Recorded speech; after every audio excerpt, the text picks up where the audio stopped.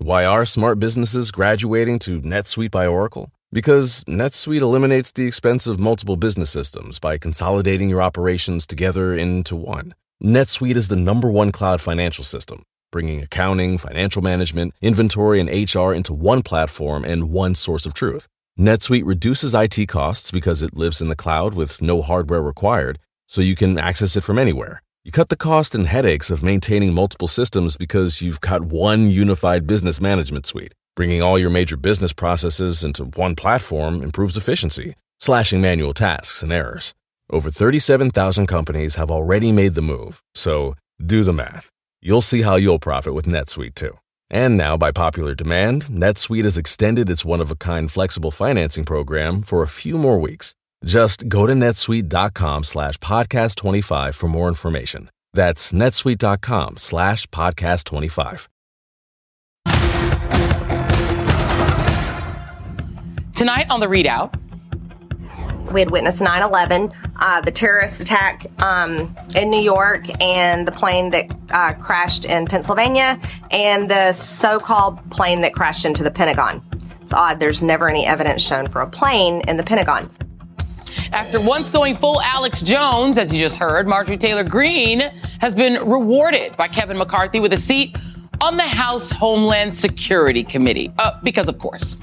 Kevin's also playing with fire over America's debt ceiling. After maxing out the national credit card when they were in charge, Republicans are threatening to simply stop paying America's bills.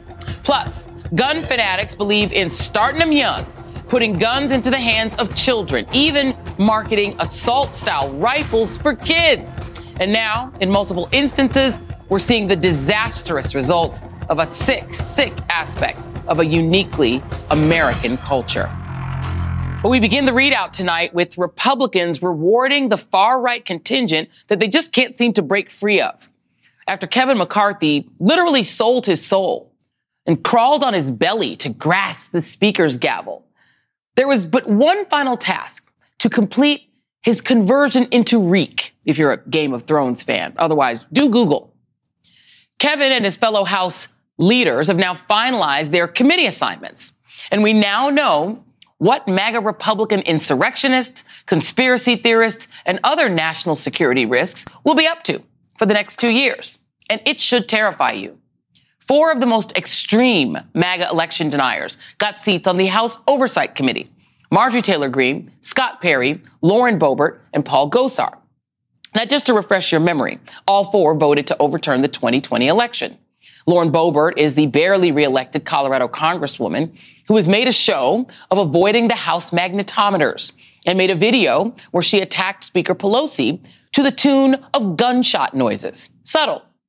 Scott Perry is the House Freedom Caucus leader who tried to manipulate the Justice Department to overturn Trump's election loss and later asked for a pardon for his part in the sedition.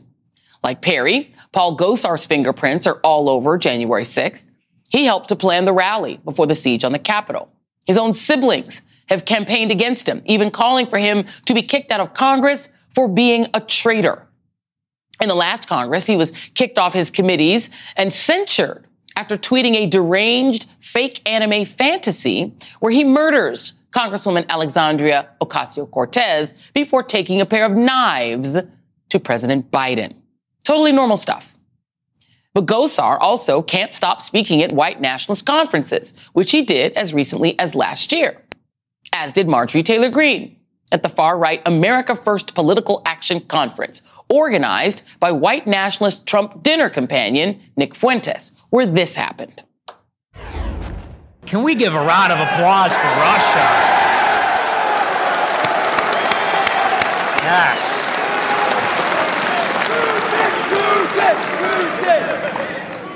Absolutely. In addition to the House Oversight Committee, Marjorie got a plum spot on the, and I wish I were making this up, Homeland Security Committee. So even though the Department of Homeland Security and the FBI have repeatedly said that white supremacists are the biggest domestic terrorism threat to our country, Kevin McCarthy gave someone who speaks at their conferences a seat on the committee that oversees Homeland Security. But Marjorie Greene doesn't just pal around with threats to national security. She is a security threat herself. Recall this from her pre-Congress days as a QAnon troll. You are using your lobby and the money behind it and the kids to try to take away my Second Amendment rights. You don't have anything to say for yourself? He's a coward. He can't say one word because he can't defend his stance, because there is no defense for taking away guns. Harassing Parkland school shooting survivor David Hogg was one of the many things that got her kicked off her committees in the last Congress. But that's water under the bridge now that she's one of Kevin McCarthy's biggest backers. And it's what she's done and said since being in Congress. That's what makes her appointment the most alarming. Cassidy Hutchinson told the January 6th committee that Green bragged about the number of her QAnon follower constituents who were in Washington on the 6th to back Trump's attempts to stay in office. And last month, Green spoke at the New York Young Republicans Conference, where the group's president declared total war on their perceived enemies while trotting out a who's who of white nationalists. Then January 6th happens, and next thing you know, I organized the whole thing along with Steve Bannon here. And I want to tell you something, if Steve Bannon and I had organized that, we would have won.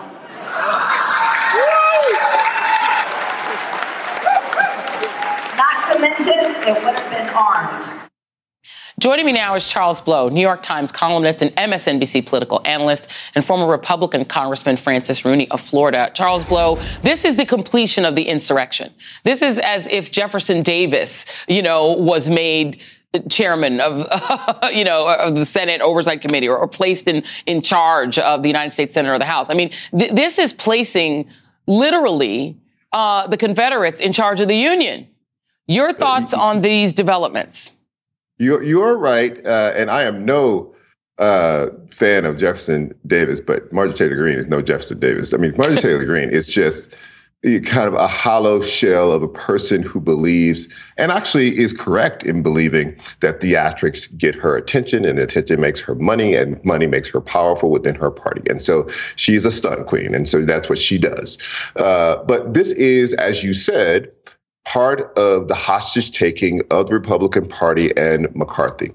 You had one group of extremists who held up the vote and one group of extremists who supported McCarthy in his efforts. Marjorie Taylor Greene happened to be one who supported him, but they were all taking him hostage. And this is part of the ransom. He has to reward them and he has to play to them. And this is why we now have, or going to have, a Congress that barely functions. If you have people who do not believe in democracy, in this democracy, and have basically put that on the record that they don't by their actions and by the positions that they've taken, you cannot have a functioning democracy that works underneath those people.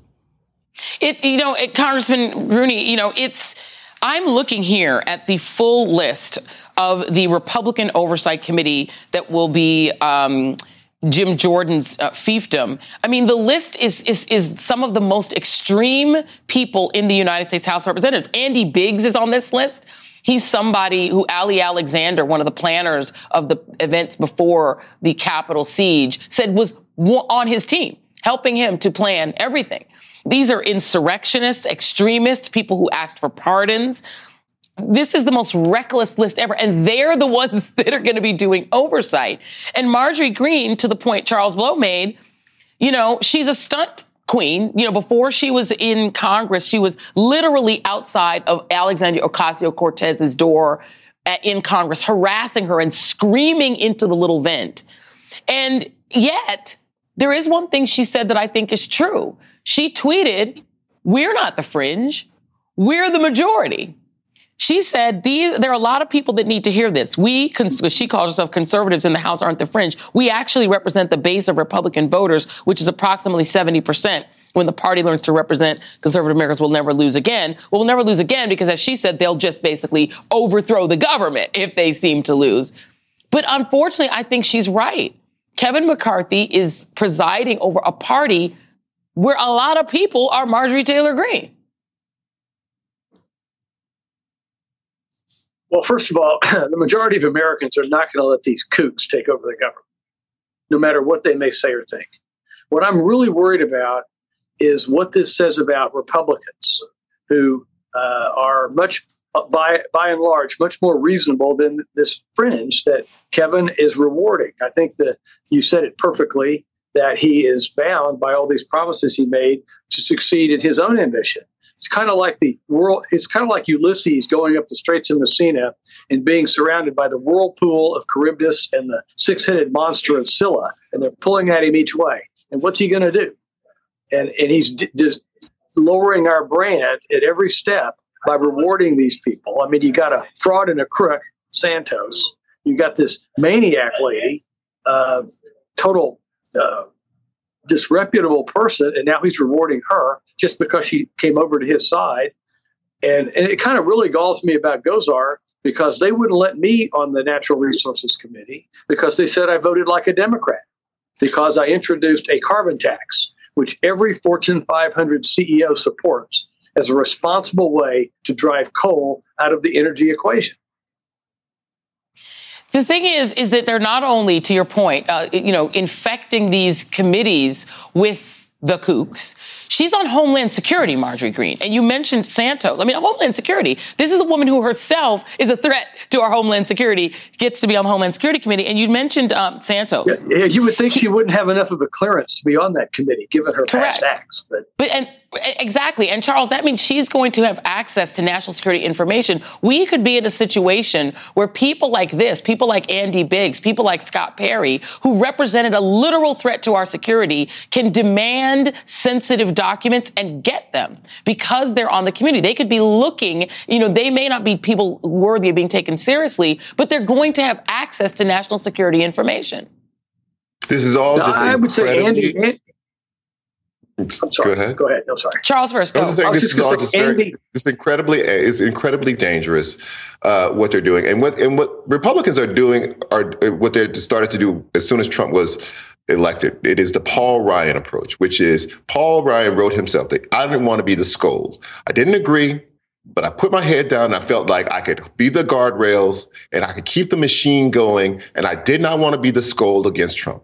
And Republicans keep making the same mistake but if there's a void and no one's objecting to these people, it sounds like acquiescence. It sounds like approval. The nothingness sounds like approval to the rest of the country. And that is the problem that Republicans keep making, so they cannot separate themselves from the Marjorie Taylor Greenes. Mr. Rooney.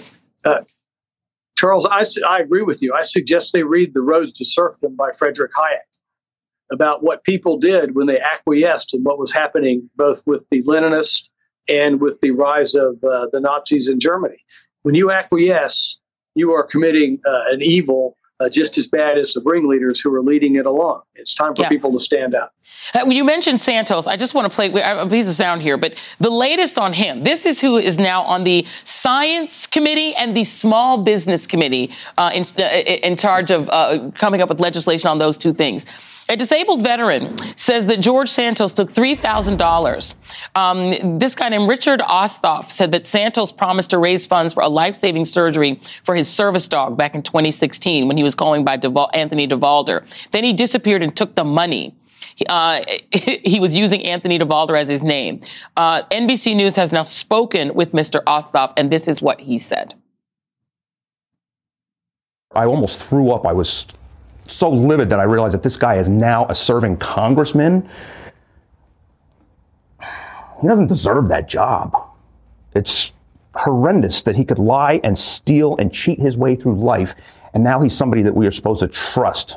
It's just disgusting. It's horrible. He should be ashamed of himself, but he doesn't have shame. He's a psychopath.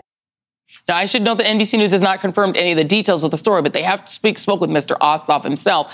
Francis Rooney, your thoughts on the fact that somebody who is alleged to be this much of a disgrace in basically ripping off a disabled veteran is now on very important congressional committees? Well, first of all, even if you miss one or two of the facts, there's so many facts about this guy that support the argument that he's a crook and a fraud. And the fact that McCarthy seated him is atrocious.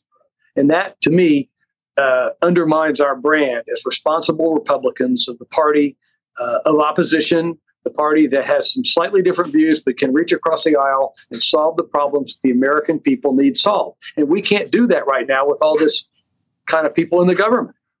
And these are the people in charge of whether we raise the debt ceiling. I'm sorry, but Kevin McCarthy should simply begin answering to the name Reek. Google that and you will understand what I mean. Thank you, Charles Blow and former Congressman Francis Rooney. Up next on the ReidOut, the dangerous brinksmanship as Republicans threaten to hold the government hostage and simply just refuse to pay America's bills. That's where we're at, everyone. The ReidOut continues after this. Today and every day, Planned Parenthood is committed to ensuring that everyone has the information and resources they need to make their own decisions about their bodies, including abortion care. Lawmakers who oppose abortion are attacking Planned Parenthood, which means affordable, high-quality, basic health care for more than 2 million people is at stake. The right to control our bodies and get the health care we need has been stolen from us. And now, politicians in nearly every state have introduced bills that would block people from getting the sexual and reproductive care they need. Planned Parenthood believes everyone deserves health care. It's a human right.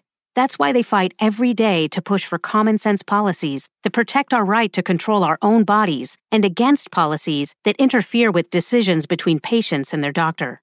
Planned Parenthood needs your support now more than ever. With supporters like you, we can reclaim our rights and protect and expand access to abortion care. Visit PlannedParenthood.org/future. That's PlannedParenthood.org/future.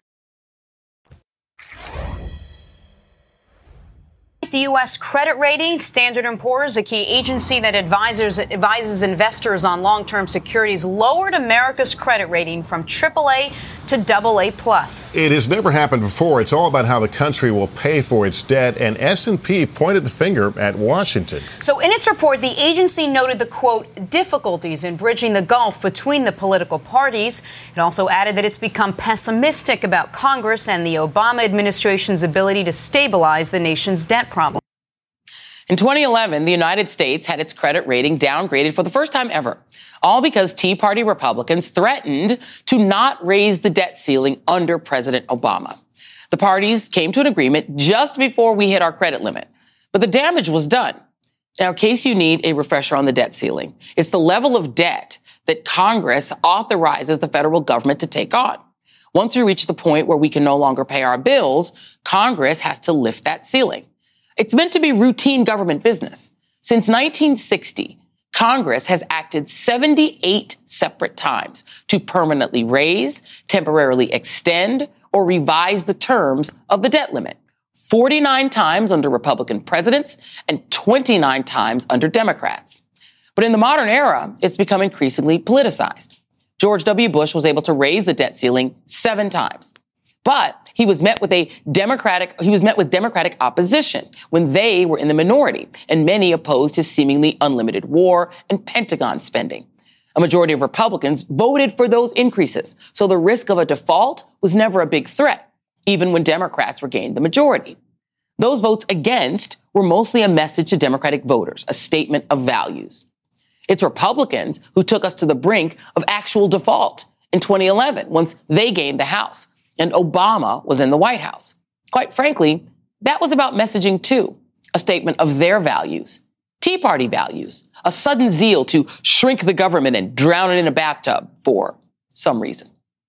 Meanwhile, their favorite president, Donald Trump, was able to raise the debt ceiling twice.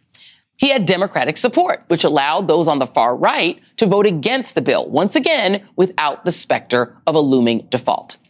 In fact, the national debt rose by nearly $7.8 trillion with a T dollars during Trump's time in office due to his tax cuts for the super rich. You are still paying that bill. You're welcome.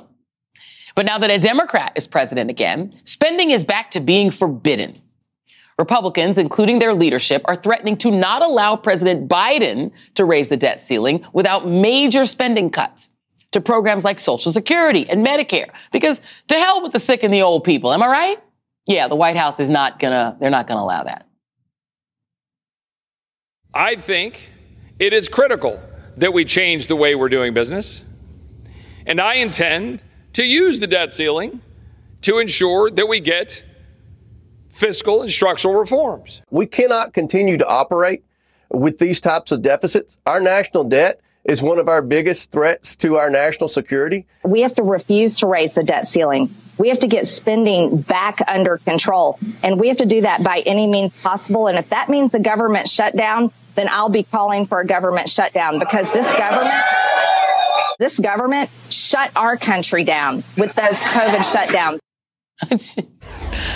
Oh, my God. Tomorrow, the government will have to resort to extraordinary measures to continue paying its bills. But time's up in June when Congress will need to act.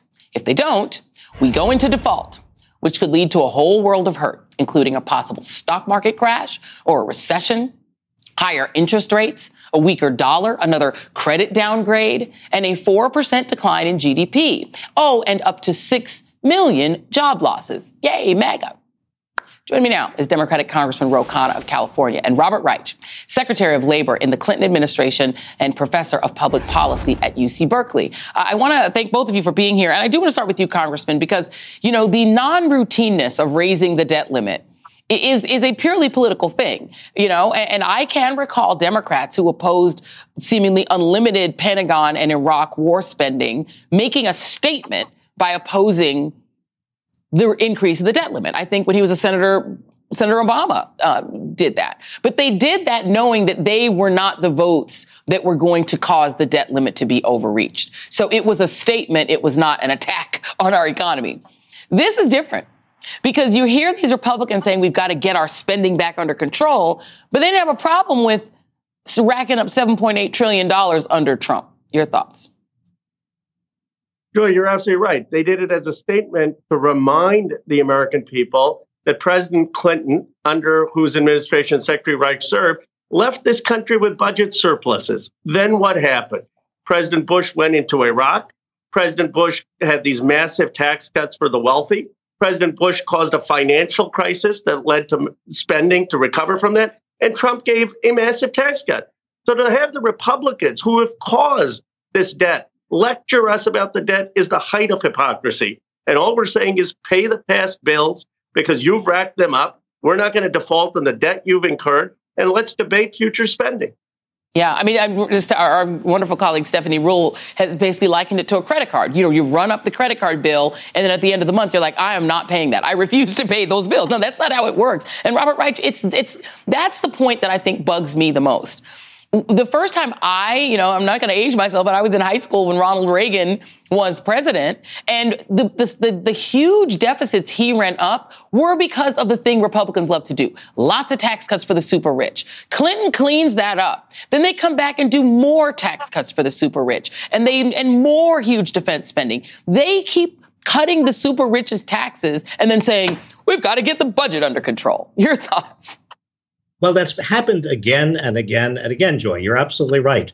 And I remember in the Clinton administration, it was almost as if we had a giant pooper scooper, and we had to go around and clean up the mess created by Reagan and the first Bush administration. And then we cleaned it up. And what happened? The next Bush administration created an even bigger mess.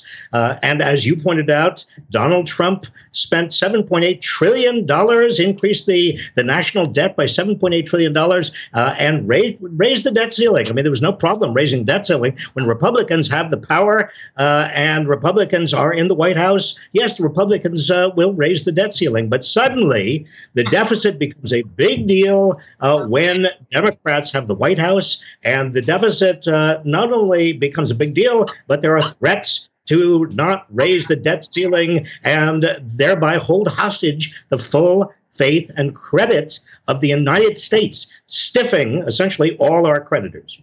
And Congressman, you know, it's also a matter of who is demanding this. These Tea Party Republicans have it in for Social Security and Medicare. And the cuts they're demanding are to anything that helps the old or the poor. They want to cut food stamps. They want to cut Meals on Wheels. They want to cut Social Security and Medicare that people have paid their tax money into. They never say they want to do these cuts to cut anything that helps anybody rich. They just want to hurt poor people and old people. And they're demanding that President Biden somehow be willing to sign a bill to do that. So they're coming from a position of weakness because they know their case is so unpopular with the American people. They don't have the skill to be able to defend it and make a case legitimately. The only way they can do it is to threaten to hijack and bankrupt the American economy. And there's a clear contrast. Look, the Democrats under John Lorson, we want to increase Social Security benefits. We don't want Social Security benefits for the working class to be taxed. We are for helping people in the working and middle class. And they know that's a winning argument. We don't have to threaten to hijack and bankrupt the American economy. They do because they can't win the political argument.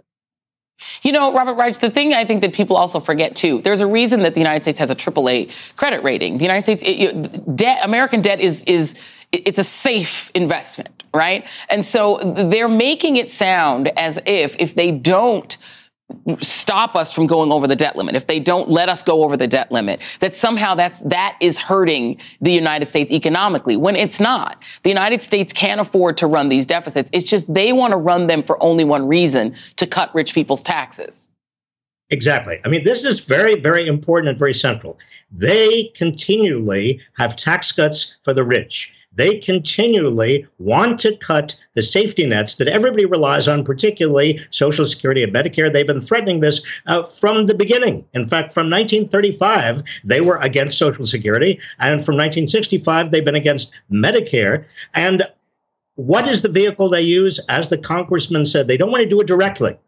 They want to. They know these populars are enormous. These programs are enormously popular. So what will they do? They'll use this debt ceiling. It sounds to the public as, well, of course you need to have a debt ceiling. Actually, what they are doing is creating huge potential problems for everybody, because they will ultimately only raise the debt ceiling if they get their way. And what does that mean? What does that mean? It means cuts in programs that everybody counts on, or it means that our credit is downgraded and we have to pay billions more to borrow more money. I mean, this is insane. There should be no negotiating at all with hostage takers. Yeah, there's a reason that we have a saying in the United States: we don't negotiate with terrorists. This is economic terrorism, putting a gun to the head of the American economy in order to try to sock it to the poor and the elderly. It's unchristian, I'm going to say. I'll put it that way. And they claim to be the defenders of the faith. Congressman Ro Khanna and Robert Reich, thank you both very much. Still ahead, disturbing accounts of children, even toddlers, wielding handguns, has many folks asking, how can this happen? Well, it's not complicated, folks. It all comes down to one political party's infatuation with guns. We'll be right back.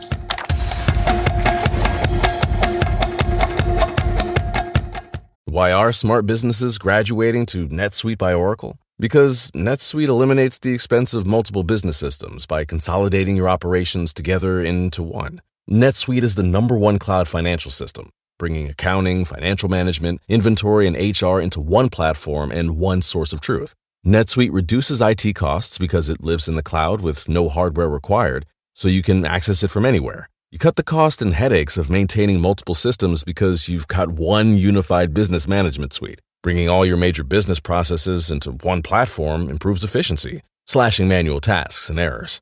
Over 37,000 companies have already made the move, so do the math. You'll see how you'll profit with NetSuite too. And now, by popular demand, NetSuite has extended its one-of-a-kind flexible financing program for a few more weeks. Just go to netsuite.com/podcast25 for more information. That's netsuite.com/podcast25. Stay up to date on the biggest issues of the day with the MSNBC Daily newsletter. Each morning, you'll get analysis by experts you trust, video highlights from your favorite shows. 2024 is now truly the most important election in the history of our country. Previews of our podcasts and documentaries, plus written perspectives from the newsmakers themselves, all sent directly to your inbox each morning. Get the best of MSNBC all in one place. Sign up for MSNBC Daily at msnbc.com.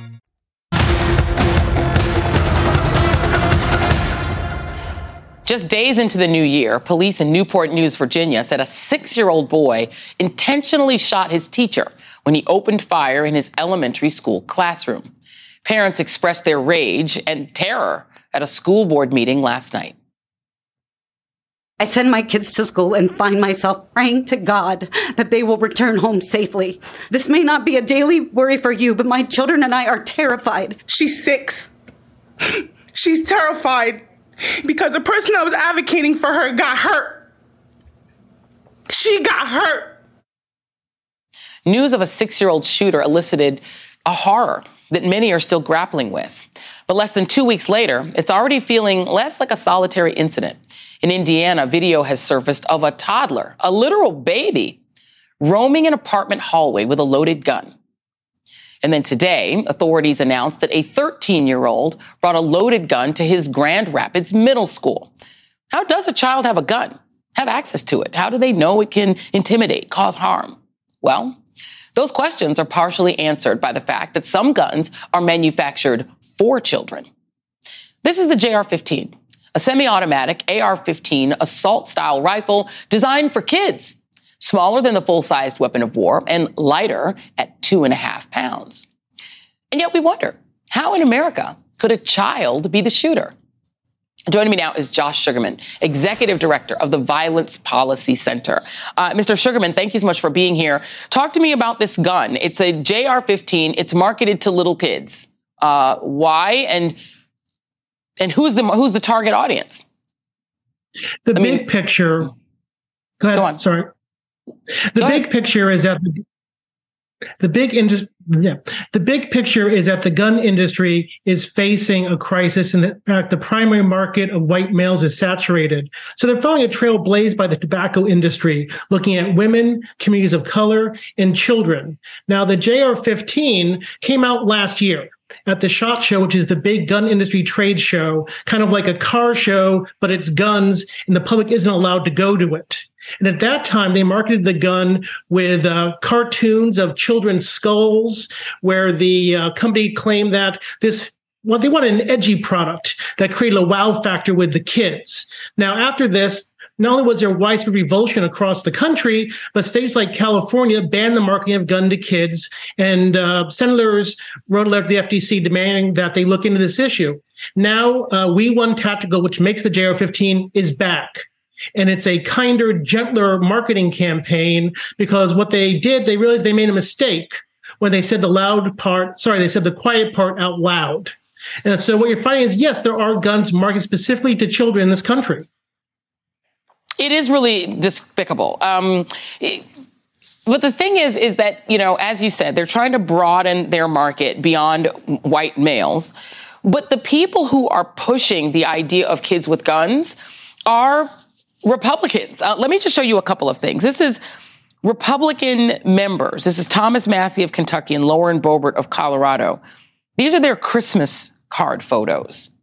So the idea of kids, including little kids, having guns is being normalized outside the gun industry by members of Congress who are essentially saying, hey, my family's armed to the teeth down to the toddlers. So do you think that environment is contributing to the idea that the gun industry has that they ought to sell guns directly to kids?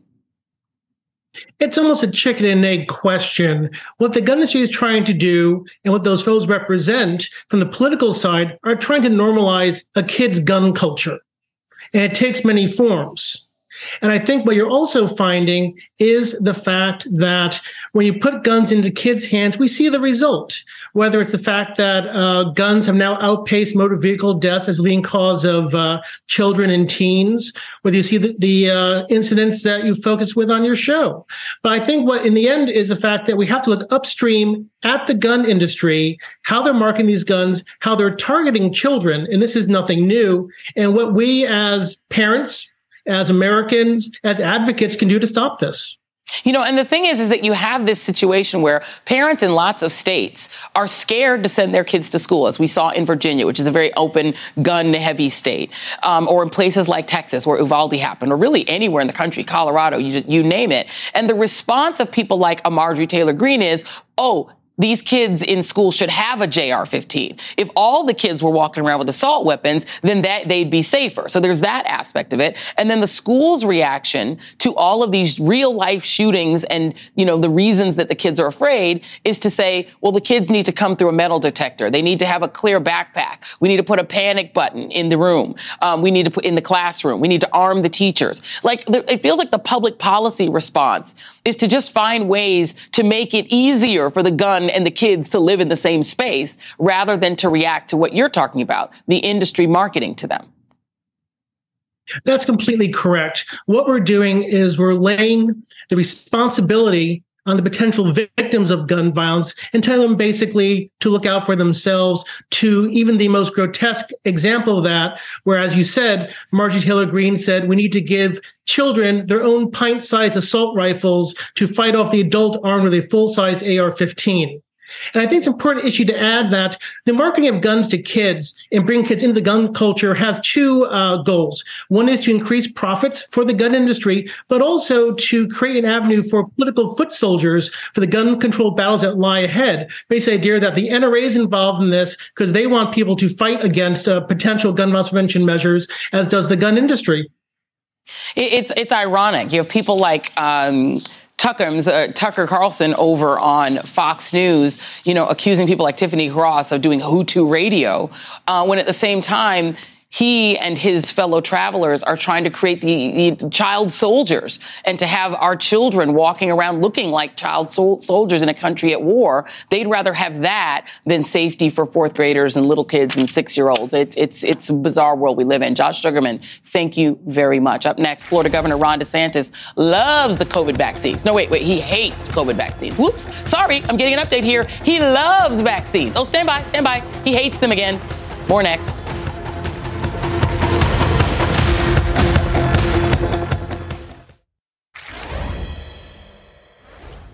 It was a monumental day for the state of Maryland as Democrat Wes Moore was sworn in as the state's first black governor and the third black governor ever elected in the United States post-Reconstruction.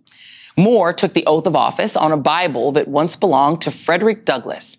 And after the ceremony, he was introduced by none other than Oprah Winfrey to deliver his first remarks as the state's leader. This journey has never been about making history. It's about marching forward. Today is not an indictment of the past. Today is a celebration of our collective future. And today, our opportunity to begin this future is so bright it is blinding, but only if we are intentional, inclusive, and disciplined in confronting challenges, making hard choices, and seizing this opportunity in front of us. Moore's inaugural statement drew quite the contrast to that of another governor who was sworn in earlier this month. We reject this woke ideology. We seek normalcy, not philosophical lunacy. We will not allow reality, facts, and truth to become optional. We will never surrender to the woke mob. Florida is where woke goes to die. Ah, yes, a surprise to absolutely no one. Florida Governor Ron DeSantis used his inaugural address to peddle his usual attack against anything he deems to be woke, like books and Black history and movies with gay characters in them and companies that have policies against discrimination. But new reporting today from the Washington Post says that some of those woke companies, the same ones that DeSantis has built his entire brand on attacking, actually helped pay for his inauguration. The Post reports that DeSantis' inauguration co-chairs, a.k.a. the people who brought in the most money, included 4 of Florida's most prominent lobbyists, and their clients are some of the governor's favorite corporate punching bags. That includes Disney, the entertainment giant that was stripped of its special status for speaking out against the Don't Say Gay bill, along with BlackRock, which DeSantis attacked after they advocated for climate change. Also on that list, the Tampa Bay Rays baseball team, who lost state funding in June after calling for gun control following the mass shootings in Buffalo and Uvalde. And PayPal, who DeSantis went after last year for cutting off the accounts of far-right groups who were charged in the January 6th Capitol attack, like the Proud Boys. And the list goes on and on. So I guess those woke companies aren't so bad, as long as their lobbyists keep giving boss DeSantis money, right? But what the Washington Post also points out is that last month, the Florida Republican Party received $25,000 from Walgreens, which appeared as an inauguration sponsor alongside CVS Health, both of which have faced DeSantis' wrath over COVID vaccines. The same vaccines the governor is currently spreading dangerous lies about. More on that after the break. My message is the vaccines protect you, get vaccinated, and then live your life as if you're protected. The best thing you can do if you haven't gotten the vaccine, particularly if you're somebody who's older, particularly if you have any health problems, is to get a shot. If you look at the people that are being admitted to hospitals, over 95% of them are either not fully vaccinated or not vaccinated at all. And so these vaccines are saving lives. They are reducing mortality. That was Florida Governor Ron DeSantis, who once called his state God's waiting room back in his first term, touting the importance of vaccines. Flash forward to this month as he begins his second term, and DeSantis has become the poster child for COVID denialism, hoping to ride that pony all the way to the White House.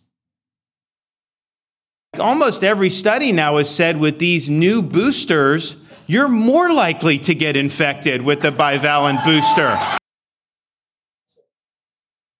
Shortly after pushing that unfounded claim, he announced his plan to permanently ban mask mandates, COVID-19 vaccine mandates in schools, and COVID-19 vaccine requirements for employment. Last week, he got the Florida Supreme Court to impanel a grand jury to investigate any, quote, wrongdoing with respect to the COVID-19 vaccines.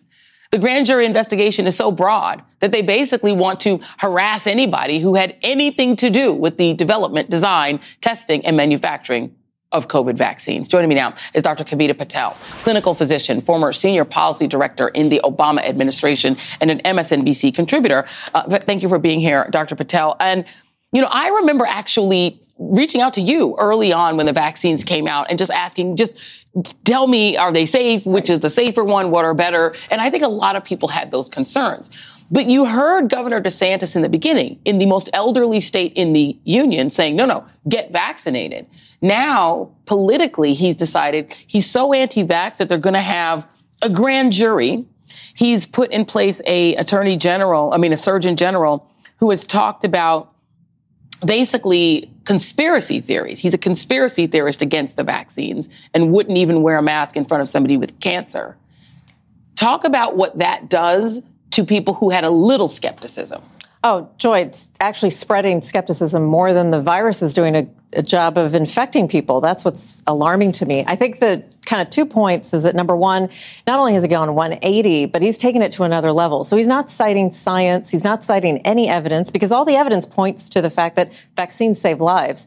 And he's extending it now even into jurisdictions being able to decide if they need masks. We know that, especially with this variant, XBB 1.5, one of the most infectious variants, it has the chance to escape immunity if you're not up to date on vaccines or if you're older. And I don't mean old. I just mean you might be older. We're talking over 40, which many of us, myself included, are, and also children who are vulnerable because they don't have mature lungs, don't have mature immune systems. So he's outright just denying the evidence and denying people to be able to do what I think is an American right, to be able to actually say, in my community, we'll look at the COVID levels. We think that we need to put masks or other protections in place. And they're using this word mandate as if it's a divisive term, and they're not explaining the science that supports it. And then also the fact that we've evolved. This isn't the mandate of March of 2020. Right. We have tests, we have vaccines, we have treatments. All of that is getting shoved aside while he's gaslighting health professionals from being able to have a conversation with their patients. Right. And the thing is that now, obviously DeSantis wants to turn Florida into the paradise for anti-vaxxers and anti-maskers because he thinks that's going to help him politically. That's very clear. Right. But what's happening is, even I think you might know people who do this too. Whenever you have a celebrity death, Damar Hamlin's collapse, people start saying, hey, I wonder if he was vaccinated, if that's what caused it. You have only a few minutes, it only took a few minutes for anti-vaxxers to start spreading lies about Lisa Marie Presley and conspiracy theories. Anytime a celebrity or someone prominent passes, then if they were vaccinated, people start saying it's the vaccines that are killing people. Right. And then you have people, and I know some, who start thinking, wait a minute, maybe it's the vaccines, not COVID. Right. That are dangerous. And they don't look at the data to show that there are these side effects that get reported in these public systems. You can look them up right now, and you might see all sorts of side effects, but then we have to use controlled trials and look at the data to see the benefits. Every time we go into anything in medicine, vaccines included, we have risks and benefits. We're always trying to make sure the benefits outweigh the risks. Right. In this case, I've never seen, Joy, let me just say, I have never seen in my life, and I've been practicing for a while, I've never seen such a preponderance of evidence. We're talking billions of people who have gotten vaccines around the world to give us this real world evidence. Right. In fact, many of the things I do in the hospital and clinic don't ever get to that number level. Yeah. So what we're fighting are people who want to spread disinformation, who have a lot more time on their hands to not actually pay attention to the health of their communities. Yeah. The whole time this is happening with DeSantis and his Surgeon General, I'm sitting there seeing patients thinking, what is it that's not getting through? Why are you reflecting the messages that are not being seen by everyday people? People are suffering. People are not suffering because of vaccines. People are suffering because people like Governor DeSantis has more time on his hands to spread these lies and to find the doctors who have time on their hands to spread these lies. This, grand jury is now free to spend a year dragging, people like, Dr. Fauci and dragging people in front of them. Many of them are people of color who developed these vaccines, Dr. Kizik Orbe, dragging them into Florida and making them be interrogated because he thinks that'll help him get elected president of the United States. It's pretty sickening and sick. It's tragic. It's resulting in deaths, and that's not an overstatement. And by the way, we now have data that shows that Republicans are dying at disproportionate levels to Democrats, and there's a reason for that. Dr. Kavita Patel, thank you as always. And that is tonight's ReidOut.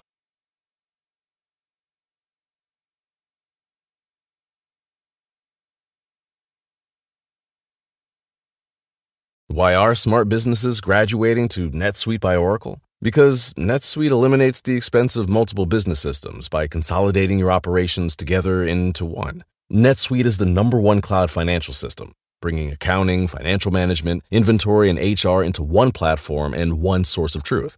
NetSuite reduces IT costs because it lives in the cloud with no hardware required, so you can access it from anywhere. You cut the cost and headaches of maintaining multiple systems because you've got one unified business management suite. Bringing all your major business processes into one platform improves efficiency, slashing manual tasks and errors.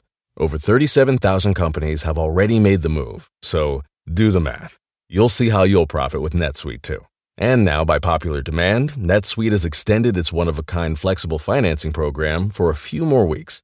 Just go to netsuite.com/podcast25 for more information. That's netsuite.com/podcast25.